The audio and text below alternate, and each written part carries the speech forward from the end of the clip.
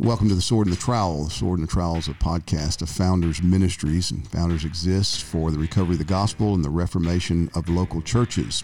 And I'm Tom Askell. And I'm Graham Gundon. We're glad to be coming to you from Cape Coral, Florida, where in just a couple of days we will begin the National Founders Conference. Big week for us. Yeah, great week and a great time to be down in Southwest Florida. The weather is tremendous.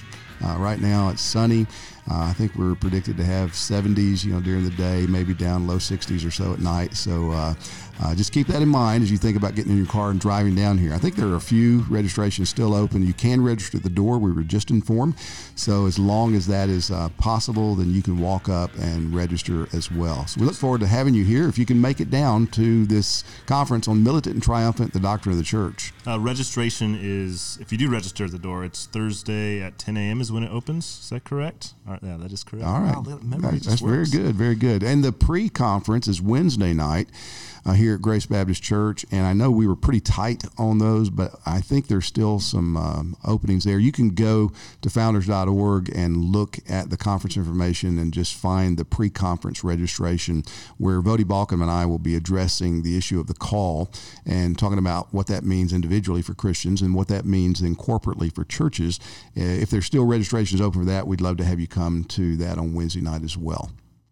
Well, we are wanting to talk today about life in the Southern Baptist Convention. Founders existed in its origins. We came up out of concerns for what was going on in the Southern Baptist Convention. Over the years, we've gotten much larger and broader in our kind of scope of things, and so we're not specifically limited to Southern Baptist concerns, and we are grateful for everything the Southern Baptist Convention does and want to see good things happen in the SBC, but we realize, as we always have, the Kingdom of God's far broader than that, and so our ministry and mission has expanded beyond the borders of the SBC, but we're very much concerned about what goes on in the SBC. And we are a Southern Baptist Church here, Cape Coral, Grace Baptist Church. And so, but we don't tell anybody about that. Well, we don't put it on our calling card, just like we don't put Reformed on our calling card. We want to be known for things that are right, good, and true, and there's nothing essentially bad about those things, but we want the gospel of Christ to be central. We want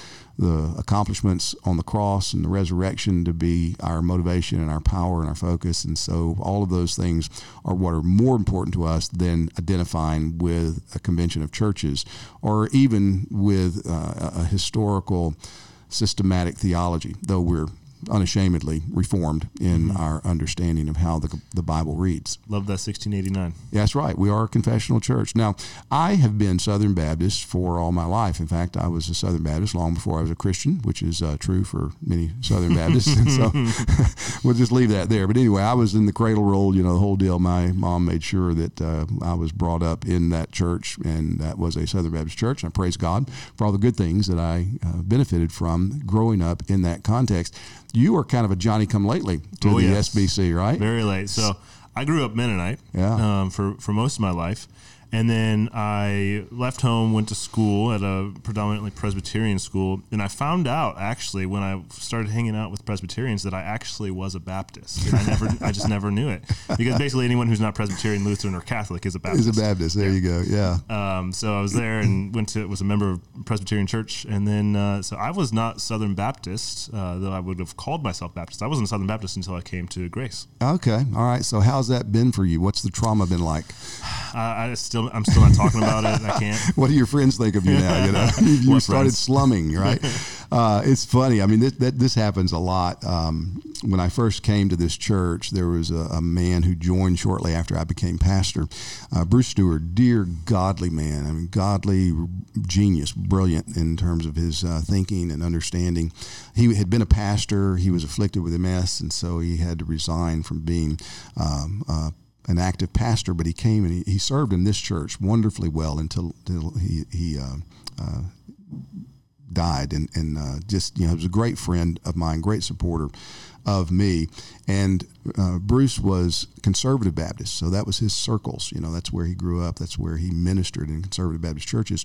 And I used to tease his wife because, they always kind of had some real hesitancies about Southern Baptists. And every once in a while I'd say, well, Faith, what's it feel like to be married to a Southern Baptist pastor? And she'd grin, but it's different. And some people make Southern Baptist identity to be so important that I think it ultimately diminishes the effectiveness of being Southern Baptist. And I think that's what we've been afflicted with a lot in my lifetime of being within Southern Baptist contexts, is that there are people that think this is the be-all, this is the end-all. And I was raised that way, quite honestly. I remember being in college, had a roommate who was very big in InterVarsity, and this was my last year there, and he was a really good guy, best roommate I ever had at Texas A&M. And so he and I would talk about spiritual things. I started pastoring a church during my senior year at A&M, and he gave me a book one time. And I remember doing this. I looked at the back of the book to see who the publisher was, and I saw IVP.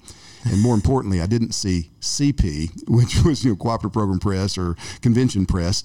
And so I just put it up on the shelf. I didn't even open the book, and I just left it there. And so I graduated, and I go to seminary, and I began reading, and I had my theological world turned upside down, and began to discover writers that I never knew about that were really, really helpful to me. One of them, J.I. Packer, and people were recommending this book by J.I. Packer called Knowing God. And, oh, man, that's a great book. I got to get that book. And I went and looked. That's the book my roommate had given me, So I hadn't read the book. Pearls before swine. But I mean, that was just my mentality. If it's not Convention Press, it's probably not that important, and if I can get to it one day, I will. Well, that kind of thinking has done us in as Southern Baptists, I believe. And there's been a triumphalism that many have reacted against over the last 30 years or 40 years or so, and I'm a part of that. And praise God for rejecting a triumphalism type of attitude that, hey, we're the be-all, the end-all. But the Southern Baptist Convention matters. It's the largest Protestant organization, convention of churches in North America, maybe in the world. And it is a great missionary sending agency. The SBC educates 1/3 of the ministers in the United States. There are billions of dollars of infrastructure that have been built and invested in by generations of faithful men and women who love Jesus and want to see the gospel go around the world. And so what happens in and to the SBC, it matters. And because it matters, if you're going to be Southern Baptist, you ought to try to be a good one. And that's what we're trying to do in our church. So, Graham, we talked about just having this conversation today in light of what's going on in the SBC, what's coming up. Our good friend Josh Bice recently announced that their church in Georgia, outside of Atlanta, in Praise Mill Baptist Church, or the name of the church, that they have just severed all formal affiliations with the SBC. I understand that. I don't fault Josh for that. We're not doing that at Grace Baptist Church in Cape Coral, but the very concerns that Josh outlined in the article that he published describing why they were leaving are concerns that we share and we've talked about a long time. And our elders have discussed this, and we've mentioned it to the congregation. Our congregations had conversations about it, and we've had people in our church say, why are we still in the convention? They see things going on, things that some leaders in the SBC will say or do, and they'll think, this is not right. Why are we still in the convention? So how do you answer that question to your friends that are not Southern Baptists, that are scratching their heads about why you are, and to church members who would say, why are we staying in? Yeah, well, the question is, so what happens if we leave? What happens when we leave? A lot of people don't understand the level of cooperation that happens within the Southern Baptist Convention. A lot of people are coming from different denominations in which the denomination really does have some sort of authority or some sort of power over the local congregation, whether you're coming from a Presbyterian or a Methodist or a Lutheran background. The Southern Baptist Convention is not like that. The Baptist Faith and Message, which is the official confessional statement of the Southern Baptist Convention, that is not binding upon us. The decisions from the convention that happens every year, that's not binding upon us. And so, in one sense, if the Southern Baptist Convention completely ceased to exist tomorrow, it wouldn't really have that great effect on our church. furthermore, if we were to leave the convention tomorrow, that really wouldn't have a great effect on our church either. But what would the effect on the convention be? Now, we're just one church, and so there's only so much we can do in a convention of, 43,000 churches? Yeah, nearly 50, 48,000, something like that. 48,000 churches. Yeah. I mean, it's a massive convention. But the more healthy confessional churches leave the convention, the less healthy the convention's going to be. And with an organization as massive and as influential as it is in American evangelicalism, if it continues to lose healthy churches and it becomes less and less healthy itself, well, the influence it has over these other churches is going to be worse and worse. And so, so in that sense, it's for the sake of the church here in America, and then also the way in which the American church influences churches globally, that we're continuing to stay in and continuing to fight really the rot that is in the SBC. Yeah. And so it's not a passive kind of, we're Southern Baptists, that's all we're ever going to be. It's not that.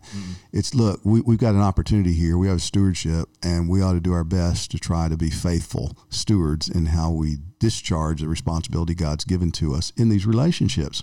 And man, that doesn't mean that we want, we're going to try to insist that every Southern Baptist church does everything the way Grace Baptist Church does. We know that being involved in a convention of churches like the SBC means there's going to be some pretty wide diversity and some diversity that's far too great for some friends of ours. And that's okay. We can love and agree with and cooperate with brothers and sisters that are on the same page we are theologically and in terms of mission thinking, and yet they just cannot be a part of a convention of churches that is broader than that. And that's all right. We've come to terms with how to live with brothers that we disagree with on some important things, but we can cooperate with on more important things. And I think there's some health to that. There's dangers to that. No doubt. But I think there's some real health to that. And if, as you pointed out, the good conservative churches pull out of the SBC is not going to die. It's going to continue on. It'll just be in the hands of really bad actors, and they will take it further and further away from streams of health. If you want a cautionary tale to compare this to, I would just say, look at the PCUSA. What happened to the PCUSA in the 20th century when conservatives, they were kicked out, and Machen was excommunicated out of that and then formed OPC. OPC, praise God for all the good things they've done, but the PCUSA didn't quit. They just became more and more influential for bad stuff going on in the name of Christianity. And I don't want to see that happen, so I think it is worth contending for. And how you do that and what that looks like and what the goals ought to be, there's room for debate about those things. Yeah, I don't want to characterize every church that leaves as this, but if conservatives in whatever institution, organization, or context you're thinking of, we're known for taking our ball and going home. Things aren't going the way that I want it to go here and now, so I'm going to take my ball and go home. I'm going to go start my own institution or organization and do this because this organization isn't what I want it to be. And we're just always on the retreat. We're never on the offensive. We're never trying to take ground. We're always ceding more and more territory, either to the enemy or towards brothers and sisters who are not doing things the way that they should be doing things. And so we're going to go start another organization. We're going to go start another institution, which in 50, 60 years, our descendants are going to do the same exact thing. And so what we do is we keep using our resources to build institutions for the enemy. Yeah, Mark Coppinger, a good friend of mine, this ministry, Mark said someone told him years ago, said, most conservative institutions have a 50-year lifespan at best. And so you just ought to count on it. You're going to build it. You're going to get it going. You're going to hope to have a few decades where really good things are done, and it's going to be taken over by liberals or die out. And he said, that's just the lifespan of conservative evangelical institutions. And that may be true. I don't know. It certainly looks like it. And whenever you study some of the landscape of history, but again, it doesn't keep us from bearing the weight of stewardship that we have. And the Southern Baptist Convention has so many things historically that have been good. And please don't hear me saying that everything the SBC has done is good. It's not. There have been a lot of blemishes, a lot of things that have happened under the auspices of the SBC that are shameful. And we've renounced those, and we ought to always abominate anything that is contrary to the Word of God. but look at the good that has been done and the good that still can be done. But it won't be done if our institutions and agencies that are owned by the churches paid for them, churches still support them financially week by week with giving that comes from faithful men and women and people who, some of them on fixed incomes, but they believe in the mission. They believe in the idea that has been present now for multiple decades, that we are trying to get the gospel around the world. We're cooperating for the greater cause of getting Christ to the nations. And that's right, proper and good. Well, that stewardship requires us to hold accountable the people who are in those institutions and agencies that we fund, including the leaders of those institutions and agencies. And that's the thing that I think is hard for a pastor like me, who's been in the SBC a long time, and churches like ours who started in the SBC, and some who've been in the SBC longer than the SBC has existed. They've had that identity to come to terms with, is that we need to hold accountable these institutions and those who lead them. And if they're not going to be rigorously accountable to the churches, then they need to be removed. They need to step down, and we thank them for their service, but we need people to lead us who understand what's going on culturally and recognize that there's a cultural play afoot that will corrode and destroy the very foundations of the things that we profess are most important to us. And as stewards of the gospel and having institutions that are designed to promote that and facilitate its spread, we have got to stand against that cultural acid that's just eating the foundations. Yeah, and I think a lot of people would make the argument that, okay, so some of the unhealthy things that we've seen in the convention recently, Resolution 9 in 2019, the adoption of critical race theory as an analytical tool, things like that. We've kind of fixed those problems. We're not really dealing with those problems anymore. I mean, in 2021, we passed the resolution. Was it Resolution 2 that condemned any worldly ideology that. And so you have these types of actions where it kind of just like glosses over the problem. And so Resolution 9 in 2019 was sinful for the Southern Baptist Convention to take the worldly ideology of critical race theory, which promotes sinful activity of racism, to take that and to promote it among SBC churches. It was sinful for us to do. And what do you do when you sin? I mean, as Southern Baptists, I think last year our convention, the theme was gospel overall, or gospel above all. Well, if we really believe the gospel, when we see that we're in sin, what do? We confess that sin, we repent of that sin, and we receive forgiveness from God. Well, when it came to repudiating critical race theory, as we had the opportunity to do at the convention, we couldn't even name it. Right. We couldn't even name the sin. How can you confess a sin and repent of a sin if you can't name it? We couldn't name critical race theory in our resolution to condemn critical race theory. And it's that type of, just sweeping things under the rug, kind of glossing over things because we don't want to offend a lot of people. We're a big tent. We got a lot of people we got to keep happy. And our leaders have not been able to take a stand on issues like that. Yeah. And that's what's been disappointing. Very disappointing. And I think, too, some of these guys who've made those kinds of mistakes, they hope that the rest of us will just forget, we'll just let it go, or that they'll come out and make a statement that really doesn't repudiate or doesn't express repentance or even sorrow over what they've done. And then they'll say, we've already talked about that. We've already dealt with that. Why are you still bringing it up? Just playing politics. Exactly. I mean, so for example, our oldest seminary, the flagship seminary, Southern Baptist Theological Seminary, has as a provost a man who has not repented of saying, I am a racist and I will be a racist till the day I die. So the question Southern Baptists ought to be asking is, why does Southern Seminary have as a provost a racist, a self-described racist? Now, people will be upset with me for saying that. Tom, how dare you? You know that Matt Hall didn't really mean it. Well, if you didn't really mean it, then just say, hey, look, you know what? I said something that was wrong. I shouldn't have said it, and I'm sorry. I said it. He's not going to do that. So, well, it was indelicate, or, I could have said it better. Or, well, I want to know what you really believe. Yeah. Do you really believe that? And if so, why do we have a seminary whose provost is a racist? We ought to abominate that. Yeah. And we could just go down the list on this. Southeastern Seminary, has hired Karen Swallow Pryor. Karen Swallow Pryor endorsed the notorious Karen Swallow Pryor by her own designation, endorsed the Revoice Conference. Conference that wants to normalize this same-sex attractiveness for Christians. It's, and I've gone back and forth with her, and I've talked to her president about this, and it's just, she signed all the documents. She's not a bad person. She's one of us, and she's accused me of all kind of stuff that I don't think I'm guilty of. But the facts are facts. She endorsed it. She's not rescinded her endorsement of it. And, let's just broadcast that. Don't ship it down the memory hole. Southern Baptists who pay the salaries of these people ought to be aware and just ask the questions. And our trustees of those institutions ought to be holding those institutions in trust for the churches. The trustees of the Southern Baptist Convention institutions and entities don't need to see themselves as unpaid employees of those institutions and entities. Mm-hmm. Those things belong to the churches, and the churches elect trustees to hold them in trust.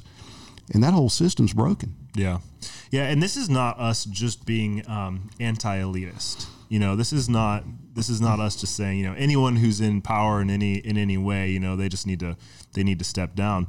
But if people who are in power are unwilling to see their faults and confess their faults and repent of their faults openly and actually manifest repentance and show the churches that they actually believe the gospel they say they believe, that they can receive forgiveness in Christ for these things. If they're not willing to do that, then they should be called to step down. But it really does take more than that. It takes more than Southern Baptists demanding leaders who are going to be convictional, leaders who are going to hold to what they say that they believe. But we actually have to have people who are going to step up into those positions, people of integrity. I've read an article recently where the question was, are you willing to be the elite? And so in a lot of conservative circles, you just have this anti-elitism where you're just going to criticize to death any leader. But at a certain point, we have to ask ourselves, well, am I willing to step into that position and take the slings from the enemy and do what needs to be done? And so, calling for integrity in leaders may also mean that, some of our listeners, if they're pastors or in a position of leadership, to step up into a further position of leadership. If you have a pastor in your congregation who you think qualifies as one of these people who can be a leader, even in the Southern Baptist Convention, encourage them to step into a position of leadership, because we desperately need men of conviction and men of integrity to lead. Yeah, well, that's a great point. That is a really good point. And I do think we've got men like that. I think there are guys that could lead very well in various areas in Southern Baptist life. One area where we need good leadership that we don't have right now is with the SBC presidency. And again, I don't know Ed Litton personally, and I don't have any animosity toward him personally, but when you look at the undeniable evidence of the multiple times that this man took other people's sermons and preached them as if they were his own, almost word for word. At points they are word for word, including personal illustrations, as if they were his own stories. Right. And then the way that he's responded to it, one time, I should have given JD credit for this, or, a few unnamed critics have said this, but that's not it. It's what you did was really horrible. It was stealing. It was pretending to be something you weren't. And you need to repent. And it's a local church deal. That church, if they want him to be pastor, hey, that's their prerogative as a local church. But as the leader, the representative, the voice of the Southern Baptist Convention, I would hope that he would have enough integrity to step down, and that those who love him and care about him and care about the SBC would encourage him to step down. But, that hasn't happened. And so we're going to Anaheim, God willing, in the latter part of our middle part of this year in June to have our annual meeting. And there, I'm sure, I don't know who, but I'm sure there will be at least one other candidate that will be set forward that we could vote on. And as we think about the next president of the SBC, which I hope will take office in June of 2022, what kind of man should he be? Heath Lambert, who's the pastor of First Baptist Church Jacksonville, just wrote an article recently in which he said, I'm already thinking about the next president of the SBC. And he said, this is going to happen. We're going to have people nominated as we move toward Anaheim. And he wrote what I thought was a pretty helpful article. He said, I'm looking for 5 key qualifications for president. And this is the man I'll endorse. He doesn't name anybody. He just says, this is what the guy needs to be. He needs to be a godly man. He says he needs to be a man whose integrity has integrity as a preacher of the word. He says, I'm going to vote for a man who's neither a racist nor woke. Well, I don't know any racists that have been president of the SBC in the last 50 years or so, but okay, great. Neither racist nor woke. And he says, I'm voting for a man who's defined by transparent integrity. And so that's the kind of thing you're opposite of what you're talking about, where you don't shuffle whenever people say, hey, what about this? Really, do we have a racist as a provost of our largest seminary? Can we do something about that? And you don't shuffle. Nothing to see here. That's right. It's transparency. Yeah, okay, this was said, it was wrong, and he repents of that, or we're going to deal with that. And then he says, I'm going to vote for a man who puts first things first. He said, I don't have to agree with him on everything, but we need to agree on the main things. And man, I read that article. I resonated. I say, amen. I hope every Southern Baptist, not just pastor, but layman, will adopt these same principles as we move toward the convention in Anaheim. Yeah, it's like metaphorically speaking, the Southern Baptist Convention just has a sign on it that says President Wanted. And we are taking applications right now. Yeah. So if you're interested in the position, please. That's right. Send your nominations in, right? And we will forward them as appropriate. Well, another really significant challenge, a very significant challenge, is the fact that this convention is scheduled for Anaheim. Mm-hmm. And man, we just read over before we came on today the event guidelines for Anaheim, for the county where the Anaheim Convention Center is. And here it is as of today. Now, they say they're going to update this in February, so maybe things will change here in a few weeks. But as of today, for all indoor events of 500 people or over, masks are required for both vaccinated and unvaccinated people. And you must either have proof of full vaccination or a negative COVID test. So that's for any indoor event over 500 people. Well, the SBC will have more than 500 people. Now, if these policies hold, I would urge the Southern Baptist Executive Committee to move the convention out of Anaheim. I mean, that they looked at that in 2021 when it looked like the Tennessee policies and Nashville policies were going to be too restrictive. There were efforts looking, Texas, Florida, other places, I was told, for venues that could host the SBC. And Southern Baptist Executive Committee, please consider that. Don't set up something that's going to create even more difficulty for us to cooperate together as Southern Baptists. Let's try to find a place to meet where we can have as many Southern Baptists as want to come to have their voices heard, accommodated without these kind of draconian responses to the pandemic that we have seen across our nation and that seem to be in place now in Anaheim. So write the executive committee. That's something that you can do as a Southern Baptist, or even if you're not a Southern Baptist, write the executive committee. Pastors, churches, send messages to the executive committee that if these policies exist after February, then let's move the venue. It can be done. It's hard, but it can be done, and we would encourage that to take place. Yeah, it'll be difficult enough to get a significant representation in California for the Southern Baptist Convention. I mean, the heart of the SBC is not on the West Coast. Mm-hmm. And I don't have any problem with us holding the SBC in Anaheim. Right. I think it can be a great thing. But having it in California, and then on top of that, holding people outside who can't come in for multiple reasons because of the policies that are in place, and not having representation for the Southern Baptist Convention, it's just not a good move for us. Exactly. And so, if you're going to be Southern Baptist, be a good Southern Baptist and stand firm on the word. And where you see entities and institutions, or those serving in entities and institutions, wavering on that or accommodating sinful currents in the culture, stand against it. Call it out. Remember that these are people who are servants of our churches. And if the servants of our churches are not doing the will of our churches as we're trying to stand firm for Jesus Christ, they need to be held accountable. And where there's sin involved, they need to repent. And if they won't repent, then they need to be removed. And that's what we as churches are accountable to God to do. And I would encourage every Southern Baptist to take this seriously. If you're going to be Southern Baptist, then be a responsible Southern Baptist. You're going to be a Southern Baptist church, then take seriously the opportunity and responsibility to get to the convention and make your voice heard. Go and speak, become informed, and be Christian, not calling for any kind of pitchfork rebellion or anything like that. Look your brothers in the eye that you think are wrong and say, you know what, brother, I think you're wrong, and here's why. And I'm calling upon you to make things right. And if you want, well, then we're not going to be able to walk together. And if you're in a position of responsibility and leadership, we're going to ask you to step down. Yeah, it's tempting to think that the Southern Baptist Convention is too far gone. There's nothing we can do to save it. And if we're thinking in human terms, absolutely that's true. Right. There is nothing we can do to save the Southern Baptist Convention. But by the Spirit of God, the Lord can do all things. And He's not promised to maintain the Southern Baptist Convention. He's not promised to keep us healthy or to keep us afloat. But He certainly can do that. He can reform the Southern Baptist Convention, and He can address all of the issues that we have, and He's going to do that through churches. That's right. He does that through His agents here in the kingdom of God. And so don't be dismayed. Don't think that the Southern Baptist Convention is too far gone, because anything's possible with the Lord. Amen. And it's the polity of the SBC is designed to change slowly, which is a good thing. Mm-hmm. You don't want the convention being jerked back and forth every year based upon the amount of messengers that can get there in any one year.